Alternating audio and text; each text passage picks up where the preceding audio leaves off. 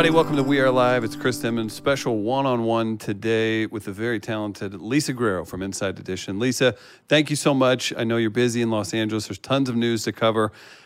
You yourself have many projects outside of Inside Edition, so extremely happy to have you jumping on the live stream today, especially given the times. How are you? Good, good. Thank you for asking me. I am good. I'm staying safe and healthy and washing my hands a lot. It looks good. I love it too that in a pandemic, of course, Lisa Guerrero's hair looks perfect too. I'm going to get that out of the way. Way to go. I'm over here. Pandemic is no excuse to let your guard down. You've always got to look your best, people. Well, you're proving that right. I'm over here and I'm thinking like, do I give myself a haircut? Like this is getting pretty long. It's getting bushy on the sides and all that stuff. So I don't know. Maybe I can work something out where a barber does like a self-guided tour. We can make a spectacle out of it. I don't know. We'll see what happens. So, okay, Lisa, I do want to jump in. You've had a great career that I feel like I've followed for a bit. As far as Inside Edition goes right now, we can get into some of the highlights, but right now, all the work that you're doing with legitimately unprecedented times, events happening right now, is this one of the most challenging or confusing things that you've ever had to cover as a journalist in your career? Well, it's the biggest disaster of our lifetime, many of our lifetimes. So, a worldwide pandemic that is killing hundreds of thousands of people globally is by far the saddest thing to cover, the most serious thing to cover. Typically I'm the investigative journalist for the show, so I travel around the country and we confront bad guys and crooks and scam artists. And all of that went out the window about a month ago when the show decided to focus solely on COVID-19 and the ramifications for human beings and families and businesses and small business owners. So we really shifted gears, and of course nobody's traveling by plane anymore. Right. So I am separated from my investigative unit. They're all in New York and I live in Los Angeles. Our show is based in New York, but we have an LA bureau. And right now, because both of our New York facilities have been closed and evacuated because of COVID-19 situations in both those buildings, we've been putting together the show in Los Angeles. And I've been doing general assignment, meaning I wake up every day at about 5 o'clock and I get an assignment from our bureau chief, and I go cover some different aspects of the coronavirus pandemic. And it's been really different. Obviously I'm used to long form journalism for the last 10 years and doing breaking news and, concentrating on this one subject and the ramifications of it for people has been different. And in a way, it's been really refreshing to get back to the core importance of what news is about. And that's about giving the latest information to people on a daily basis. And this pandemic, as you know, the information changes not daily, not hourly, but by the minute. So it's really important that journalists now, with our boots on the ground, like I am, I'm going out and covering things in my community, that we're constantly giving people the best information available that day. And that may change tomorrow and the next day and the next day. So we're trying to keep people updated. So that's basically what I've been doing is round the clock coronavirus coverage. Do you feel like whenever you're out and actually physically in the field, do you feel like you're personally at risk? And is that something that I don't know, you just mentioned it, you're talking to bad guys, you're talking to terrible people a lot of times that I'm sure you've had your fair share of horrific threats, just knowing human nature. Is this definitely, do you feel like do you feel like Lisa Guerrero, that you're actually in danger whenever you're out and about? I mean, is this something that's affecting your work? Do you notice a difference in how you're speaking to people, dealing with people? You're a veteran at this, so you have your specifics down and how you go about your work. Has that changed? And is there legitimate fear inside of you? I feel like a weirdo walking around. This is not me. I'm walking around with a can of Lysol with everything, and I'm trying to do the things that before I would have been like, come on, I think we're pulling this off. No, we're not. I will put a mask on and go buy groceries. It's what you do. Yeah. So when you're out and about, do you feel that way, and how has it affected you as a professional journalist? I absolutely feel like that.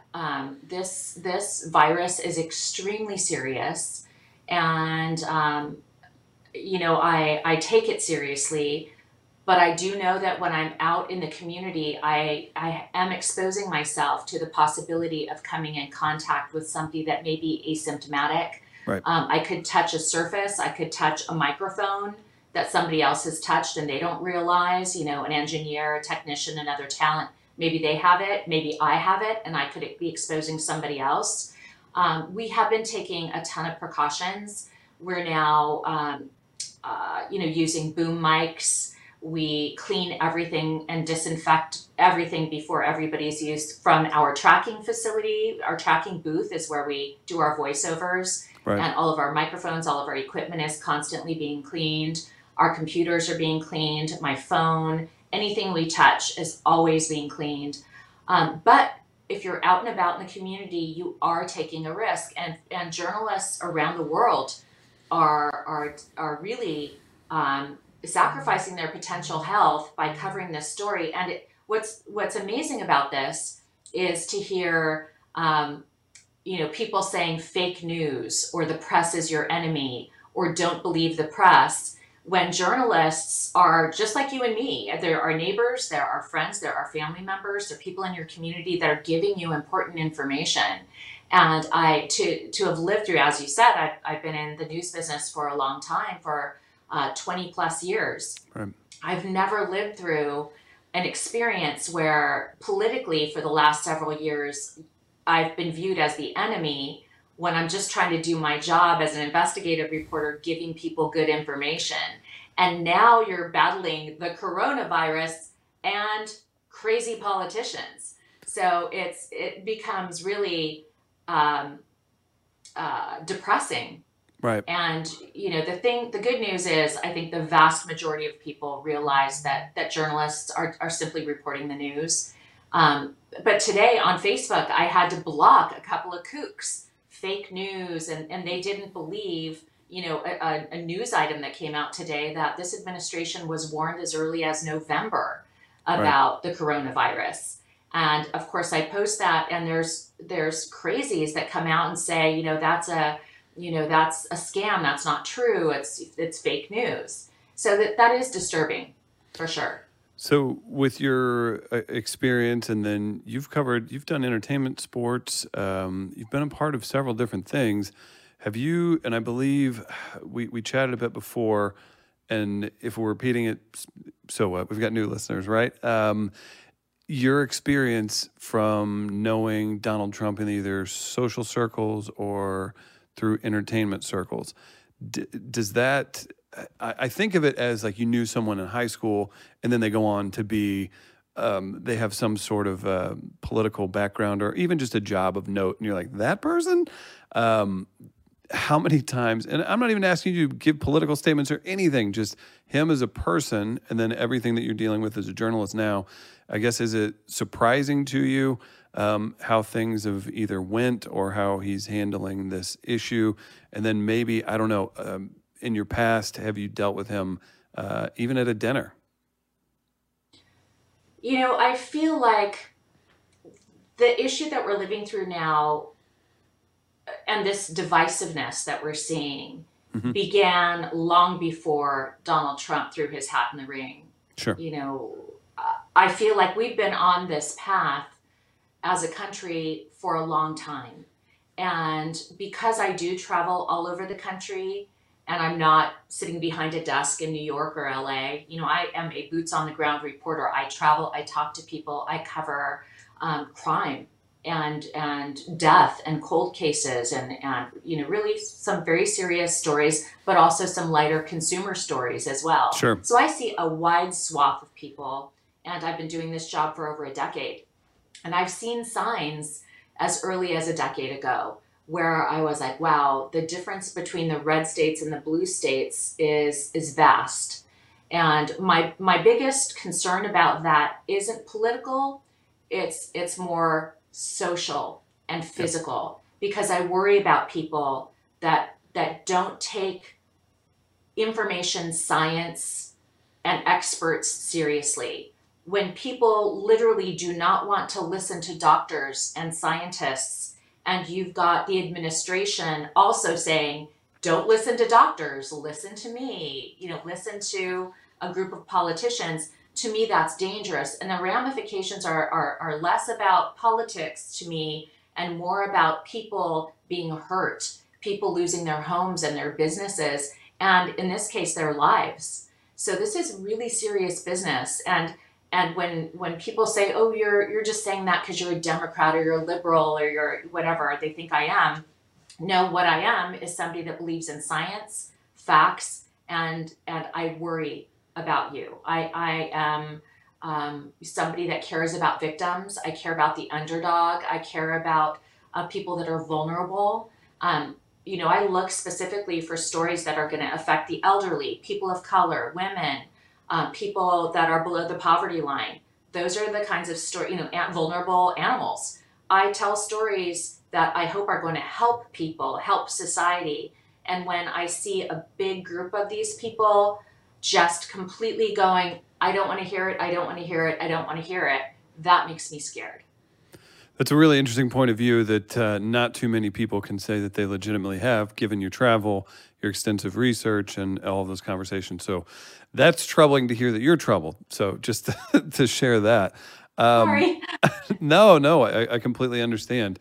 And then the background of, I guess, yourself, president, and we can move past this. Do you know him personally? I can't remember. I apologize. I have met him and I've interviewed him before, but it was before he was the president. Sure. I interviewed him for a general assignment, Inside Edition story, probably about months before he threw his hat in the ring. Had I known that this guy was going to run for president, I'd have a lot more things to ask him. Sure. So, as you can imagine. And I wish I was part of the press corps. Sometimes I watch these press conferences and I get so frustrated, but I don't think I would last very long. I'd probably get kicked out. I was going to say, if there's any form of, I don't ever think there's other healthy debate. There's either a reporter trying to say something just completely off the wall that they know is going to make him angry, or he needs someone to completely pet him. There's no real, and I could be way wrong on this, but it doesn't feel like, and just seeing what you've done with your reporting, there's no real back and forth ever. It's never a healthy exchange. It's either going to be someone trying to get his goat to get a reaction, or someone trying to maybe just get their point across, and he's just going to agree the whole time. So, yeah, I don't know if you would last that long. Yeah, no, I know I wouldn't personally, but I think that in the years to come, historians and certainly journalism professors are going to look back at this time and really break down, what the journalists did right and what they did wrong, and how best to look. Nobody was prepared for this kind of administration. Nobody was prepared, I'm sure, as a journalist to be, told that you're the enemy. Right. And that the enemy is, the press is the enemy and you're hurting America. Nobody expected to be hurled obscenities at when you're out in the community trying to do your job.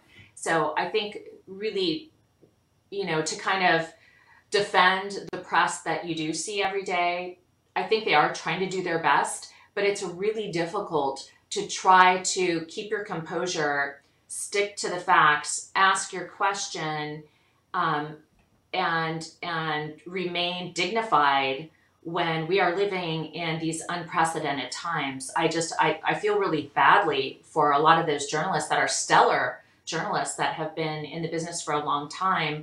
I'm sure they wake up every morning just shaking their head going, how do you do this? How do you do this? I'm curious, too, as we continue to talk about some of your experience in your career and just the nature of what you do in general. Do you have a list of the most ridiculous people you've encountered? I should keep a list of them, actually. I think, most people that have seen Inside Edition will remember some of those crazy moments Right. Of course, the Kenneth Copeland interview that went That's all. viral worldwide recently is still in the news because Kenneth Copeland has now claimed that he can cure the coronavirus through the TV. And if you send him a donation, he can pray over you, like all that stuff. So you've got Kenneth Copeland and that recent, very long interview that you can still see if you go to Inside. Just Google Inside Edition Kenneth Copeland and then click on the entire interview, the long version, the 12-minute version. It's wacky. But I also interviewed, one of the really wild interviews that I did a while ago that's now back in the news is Joe Schrievvogel, who's known as Joe Exotic, the Tiger King. So I interviewed him a decade ago on Inside Edition. Lisa, we got to talk about this. Here I am thinking that we could do an hour on your boy, Reverend Copeland. And then comes the Tiger King. You talked to Joe Exotic 10 years ago. Right. Let's go ahead and give some credit to the documentary crew. They do a very good job at editing and putting everything together.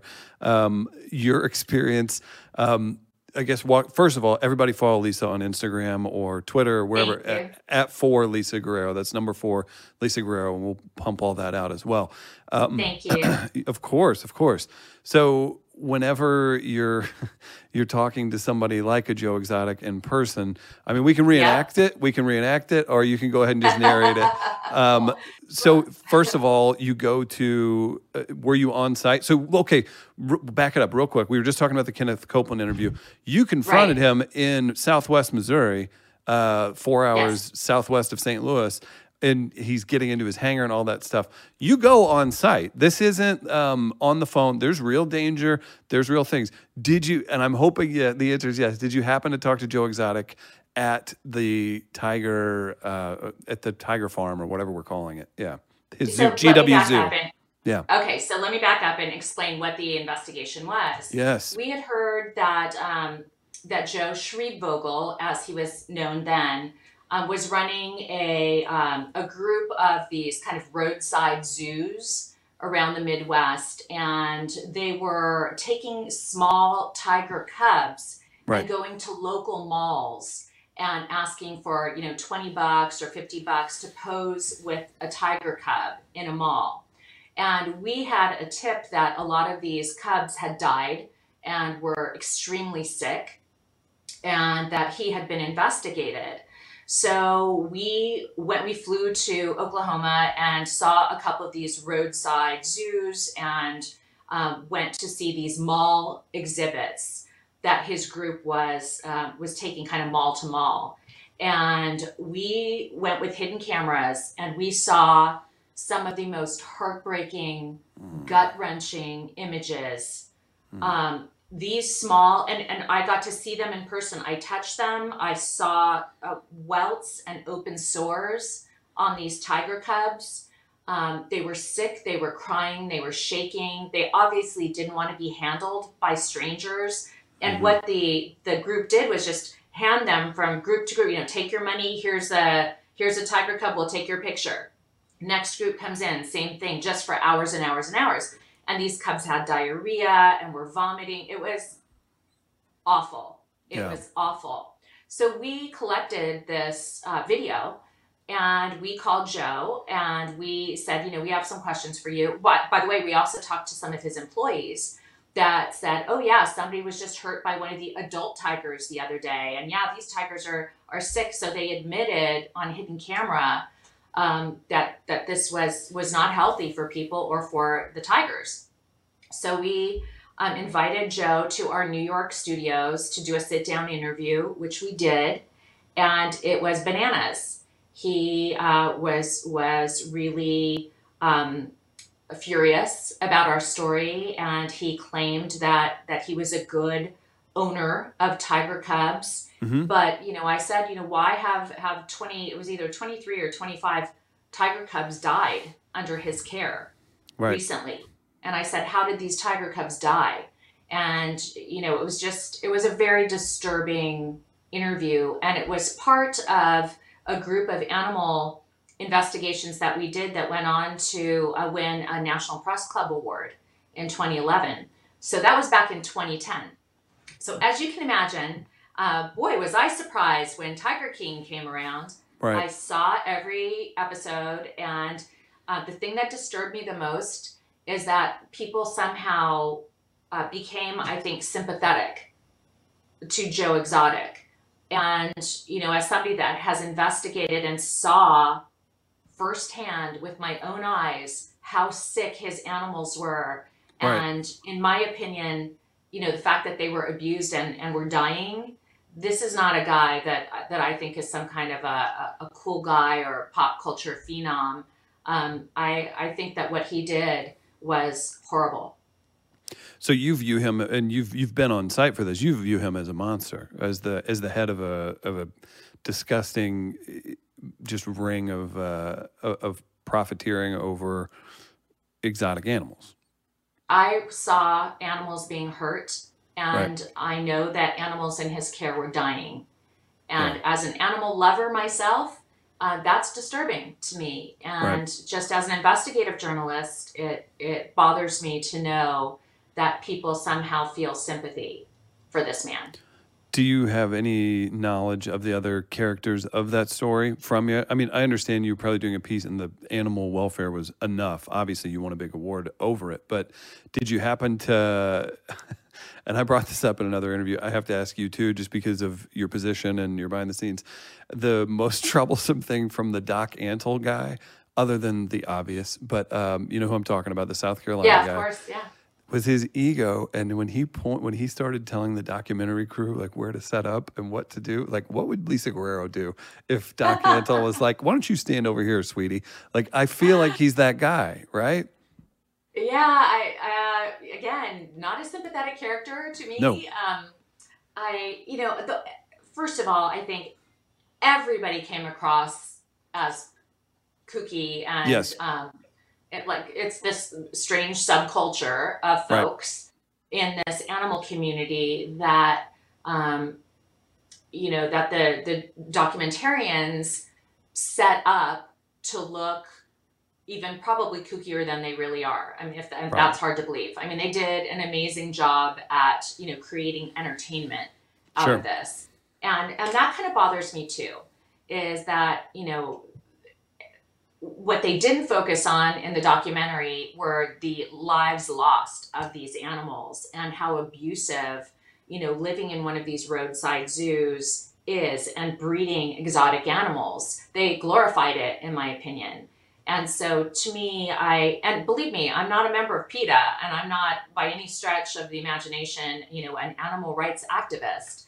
I'm just a reporter, and I can tell you what I saw, and I can tell you as a viewer how I felt when I saw the documentary. Was like, oh boy, here we go. We're kind of making fun of these people. Yeah. That for the most part are certainly not the elites. These are folks that live in rural areas and have a heart for animals, I guess. Sure. And I almost feel like the documentary was making fun of them. And again, as a reporter, I wish that the takeaway was animals have been abused. People have profiteered, because of these animals. Right. People are making money because of these animals that certainly don't belong in somebody's exotic animals do not belong in somebody's roadside zoo. They just don't. No, So it makes sense. that's my takeaway. The square miles that one male tiger probably covers, like you couldn't, 600 square miles probably is what they would need or hunt on or something like that. So back to so you brought him to New York. My initial thought was, so obviously there are tactics with producers and stuff, just a little bit of behind the scenes. I'm not asking you to expose exactly what Inside Edition does for guests and everything like that. When you have an individual like a Joe Exotic, are you essentially playing off of his own ego that, of course, even if it's for the most horrific allegations whatsoever, he may mask it and I'm going to go defend myself, but you're really playing to his ego, correct? Like, of course he wants a camera on him to go to New York and to be interviewed by you, right? Like, that's the motivation. Absolutely not. I mean, we can't say that I'm going to assume that his ego is going to say, yes, I want to do it, or I'm going to run. In fact, most of the time when we ask for interviews, we get turned down. People say no. Interesting. So, that's why you see me out at a court hearing and following somebody down Right. the sidewalk, is Yeah, yeah, yeah. because we always ask them first, Sure. we're doing an investigation on you. We are, we're investigating this, this business, or, whatever this is that you're doing. And, typically we ask them for an interview first. Right. And typically they say no, Interesting. almost everybody. So Yeah. once in a while, if they say yes, he knew what we were going to interview him about. It Right. wasn't like, oh, we want you to come and do a story about how great it is to, to have these mall roadside zoos. To be the Tiger King, right? Yeah. Yeah, and all you have to do literally is Google me, and you will see, oh, she's the investigative reporter for Inside Edition. It's not like I pretend I'm somebody else. I'm Kelly Clark. Come and, we say who we are, what, Right. what our story is and who I am. And if they choose to come in, then great. We want people to be able to talk about what it is they're doing and to give us their side of the story. Right. We would prefer for people to sit down with us. Yeah. I would prefer not to have to be on surveillance for hours in the middle of nowhere and, wait for somebody to come out of their business. I would much prefer to do a nice sit down interview. It's much more comfortable for me. Career-wise, have you thought about that? I mean, what we're doing right now, I mean, you have, obviously this isn't the podcast doing that. We have a good following, but you have people doing this at exponential crazy levels. And I feel like your skill set could be used in this platform. Do you want to potentially pursue a longer form conversation show? Do you just love what you're doing so much? You're already so busy. Would that be something that you would get into? And not necessarily a podcast. It's just a medium that's there's less of a barrier to entry. Yeah, I think about that a lot, and I've been asked before if I want to do that. And I was reluctant to do that at first, a couple of years ago when a lot of folks started. And I didn't see how I could physically do it because I was on the road a lot. Sure. But now, because of technology, and that's one thing about this, the situation that we're in right now, we're learning how to communicate better and use technology better. Right. So now I would be able to be on the road and do a podcast. I would be able to do some kind of a show wherever I am using the technology that we have now. So because I was the most reluctant, just because I didn't think, I thought I'm going to have to be in a studio somewhere to do it. Sure. And how can I commit to that once a week or twice a week or whatever it would be? Now I'm like, wait a minute, I can do it. I've got a YouTube channel. I'm constantly posting videos on my platforms. Now I'm thinking, well, I really like to talk about journalism and my stories and pop culture and sports and all the things that interest me. So now I'm thinking I'm probably going to do one. I just have to figure out what the best way is to launch it and all the, how to do that and who to partner with to do that. But yeah, it's great to be able to talk to the viewers and the listeners and have them, be able to respond back in real time. That interaction is so important too. And as somebody who, as we've watched this happen, just the rise of the internet and all the options and availability and what is asked of talent anymore, I'm sure. Do you prefer, and maybe you're just somebody who adapts super well. Did you like it before as a personality who's well known, who's done a million different things? Did you like it before whenever there was less interaction? I'm sure full transparency, Lisa was in Playboy in the 90s. Like, that's a big, you got fan mail, I'm sure. Like letters sent to you, but now somebody can tweet their immediate thought to you, or somebody can send you that weird Facebook message about an article that you post or an interview that you do. As someone who's worked on both sides of it, which do you prefer? Or is that even a thought? Is it just kind of, well, this is what you do now? Yeah, it's certainly a double-edged sword. By far, the vast majority of people that follow me or reach out to me on social media are amazing. That's great. And by far, I mean like 99%. And I was worried about that when I first joined social media. I thought, oh my gosh, are the creeps going to come? Like, what is this going to be? And it ended up being wonderful. And I really have to say that I've been lucky for the most part. A lot of female journalists or actresses have had some pretty horrible things happen. Yes, I have had, death threats or rape threats when it comes to my stories or when it comes to just haters. But that is such a small fraction of the people that reach out to me. And we certainly get in discussions about pop culture, sports, politics, the news. Not everybody agrees with me, but for the most part, they've been really good conversations. So I happen to love social media and I like hearing from people. That's why I think that I would probably like to do a podcast or a show where I could have, longer, I guess for, what you said, longer conversations Sure. about subjects and not have to just be, and again, I work for CBS, I work for Inside Edition, and they give me an assignment or I pitch an idea and we all work together, but I work for them, right? Work for the Right. brand. I would love to do something where I could just control the conversation and talk about what I want to talk about too. Yeah. So I There's think there's I can do both. I agree, and I think there's just such a big difference because the way you have to deliver things on a big time news program, it has to be very very poignant, very locked in. Whereas I don't know, somebody like you that's got the sports knowledge, that has entertainment knowledge and reporting knowledge and experience with that. I don't know. Maybe it's something you should pursue. I think it'd be good. Yeah, I think so. Don't push too. Again, Lisa always has a lot going on. Website, all that good stuff. What's the newest project we need to know about that you're working on?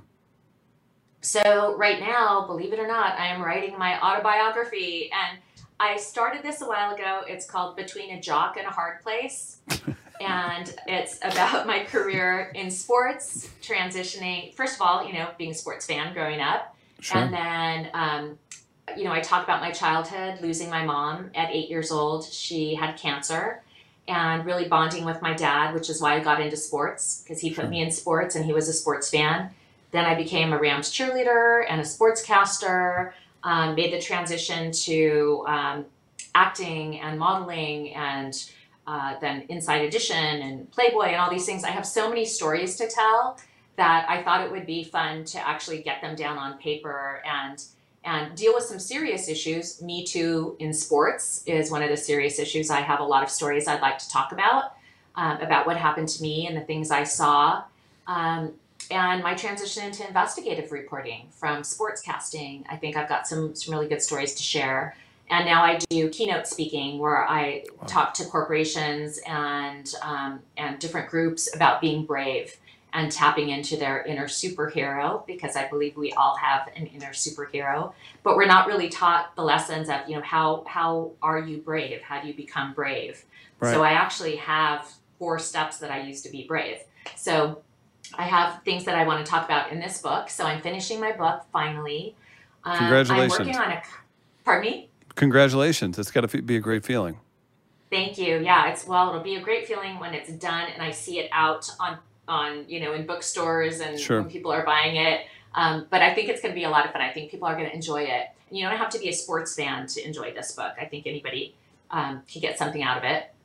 So I've been working on that, especially during this coronavirus pandemic when we're staying in. Sure. I've been 2 nights a week. I've been working with my editor to really define, this book. So I've been using my time wisely doing that. You may know that I had written a country music song that's been climbing the charts. It's called Everybody Loves a Comeback. And Grammy nominee Keith Burns sings it, and I wrote it and I sing backup. And that's been doing really well. So if you're That's into exciting. music, I wrote this country song on a $20 bet a long time ago, and it got made into an amazing, amazing song. So I'm really proud of that. In fact, I got my first check from CSAC Oh, that's on the legit. song. So I was like, oh my God, it's a real song. I got paid for this song. It's incredible. That's fantastic. So that's been fun. And then of course I got all my social media stuff going. Inside Edition, of course. Yeah. So there's a lot going on, I have to say, and I'm trying to be positive, trying to still work out every day, trying to eat right, and I'm 55, so I really need to make sure that I take care of myself and continue to hopefully do reporting and writing and entertaining for a long time to come. Well, I think you definitely will. Real quick, just it's a unique thing, and I should have got to it earlier. But as a Rams cheerleader, and then as somebody who's been in LA for a long time, what was it? So as a St. Louisan, it was super exciting, and I was the perfect age whenever the Rams moved here. Yeah. I was like 8 or 9. They move here, and I'm like, oh gosh, we can watch this. It's an hour away. We can go watch this. We see a Super Bowl win, and then we see another Super Bowl appearance, which kicked off the Patriots dynasty. So it was this crazy run, and you had Hall of Famers come out of that, Isaac Bruce and Kurt Warner, Torrey Holt, Marshall Faulk, Orlando Pace, all these guys and all these great characters. And then it turns into a decade plus of just ineptitude and craziness, and we all have our opinions on it. And there's lawsuits that are working through right now with a guy who's from Missouri, Stan Kroenke. As the cheerleader and somebody who probably had some, I'm hoping, some love. Hopefully, I'm not bringing up anything painful with your experience with the Rams and being a cheerleader. What was it like for a Los Angeles person with ties to the Rams when they move away, and then for them to come back? 2 decades later. Right. Well, first of all, I was a Rams cheerleader in the 80s when the Rams played in Anaheim. And I grew up as a Rams fan, so I am older than you. I go back to the Fearsome Foursome, Deacon Jones. I loved the Rams. And I remember my dad and I having a conversation about whether or not Vince Ferragamo should be the starting quarterback. And what a great memory. That's right. Can you lose your starting job? Going back I've been a Rams fan for a very long time. When I cheered for the Rams in LA, that's the Eric Dickerson era. We had some amazing players back then. Nolan Cromwell, Jack Youngblood. So, I am certainly a Rams fan, lifelong Rams fan. Yeah. When the Rams left, I was furious at Georgia Frontiere for stealing my Rams away. And I hated the Rams after that. I said, I will never cheer for the Rams again. I hate them. They have hurt our fan base. Here's a fan base that had supported them for decades. And, they had moved from playing at the Coliseum down to Orange County. So they had, brought in this Orange County fan base as well. So when they left, I was bitter and I was furious. And I said, I'll never, ever, ever root for them again. And I was a 4-year cheerleader for them. And when they went and won the Super Bowl in St. Louis, and those golden years there, and then the downfall, I was so happy. I was so happy that they started to suck. They're Good, so bad. I said. Yeah. Good.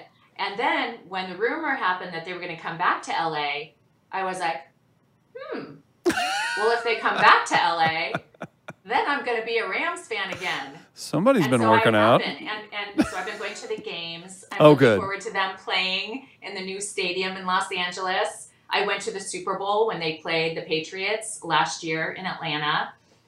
Me and my Rams cheerleader alumni girlfriends go to a ton of games. We did a pregame show. The Rams cheerleaders did a pregame show for Monday Night Football last year. So now I'm a Rams fan again. So for all of you people in St. Louis that claim that you lost your Rams, wah, they were my Rams. My Rams. And I got them back. Winning.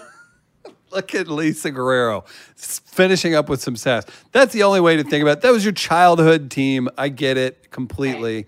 Okay. I think a lot of the salt here was, and I hope it gets turned up in court. It's going to end up that they probably don't want people digging a little bit further. So I don't know what'll happen, but it remains in court, and it's very.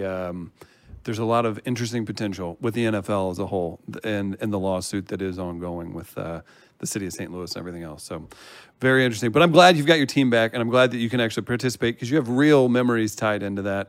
And I'm fine with not having a team to root for. We had the XFL here this year. It's whatever. The XFL. You have Lisa. This is where it gets funny. You have no idea. This pandemic could not have hit at a worse time for the St. Louis. They were selling so many. They had to open up the upper bowl of the 60,000 person dome here in St. Louis for the Battlehawks. They were gonna I wouldn't have doubted by the end of the season if they would have had. I don't know. I would have given them 40, 50,000 at least that would have went there. It was pretty wild the support that they showed here, and it was a weird. a very weird excitement and timing mixed with kind of a middle finger to Stan Kroenke of all people, which Yeah, I thought, probably. And yeah. that's so crazy. Did anybody have "She Hate Me" on their jersey? Any of these current XFL players? No, no. Anybody less than 30 has no idea what I'm talking about. Google "She Hate Me" and XFL. Rod Smart. Yeah, he went on to play the NFL too. So, Yeah, he well, did. Lisa, I know you're super busy. It's been very kind of you to spend some time chatting today. We know about all your projects, and when you're out there reporting, honestly, please be careful. I commend you for the hard work you're doing, but man, that's just not something we want to deal with right now, is it? So definitely take care of I'm yourself. being careful, and I appreciate that very much. Absolutely. If I could recommend one thing, because of your famous interview with the super preacher, have you watched the HBO series The Righteous Gemstones? No, and I thought about that, and I'm like, okay, is this another thing that they're just going to be somehow, yes, making fun of that group of folks, but also somehow making them kind of sub-heroes, cultural, so I'm a little bit, so I don't know. Do you recommend it? Do you think it's great? I think it's fantastic. And I think if you look at it with the right point of view, they're not necessarily heroes. They're exposing the hilarious egos and just horrific behavior from these people. And again, Danny McBride writes it, so of course it's going to be goofy and silly and funny, but I do highly recommend that. And there's a lot of really good acting and a lot of just, if you look at it from the point of view is that they're doing the entertainment side of what you do, which is exposing the ridiculous nature and horrific things that these people are involved in, and the jealousy and anger and manipulation that takes place in this. I'm sure it's very real for some people, but I think they do a really good job of it. So maybe check it out. I'm going to watch it now. I'm intrigued. If they're going to expose bad behavior... That's the way I look at it, as a narrative. Like, you have a look into these people's lives, and it's like, oh, they think they're cool, but like they're the worst people on the planet. Like, I don't know. That's how I look at it. So we'll see. Maybe next time we talk, you can give me a review of it. There you go. Perfect. Thank you. Lisa, I'll let you get back to it. Follow Lisa Guerrero on Instagram at @4LisaGuerrero, and we'll get everything out. Thank you so much for joining, Lisa. Thanks for having me again. We'll see you again soon. Absolutely. Take care. Bye. We are live, live, live. We are live.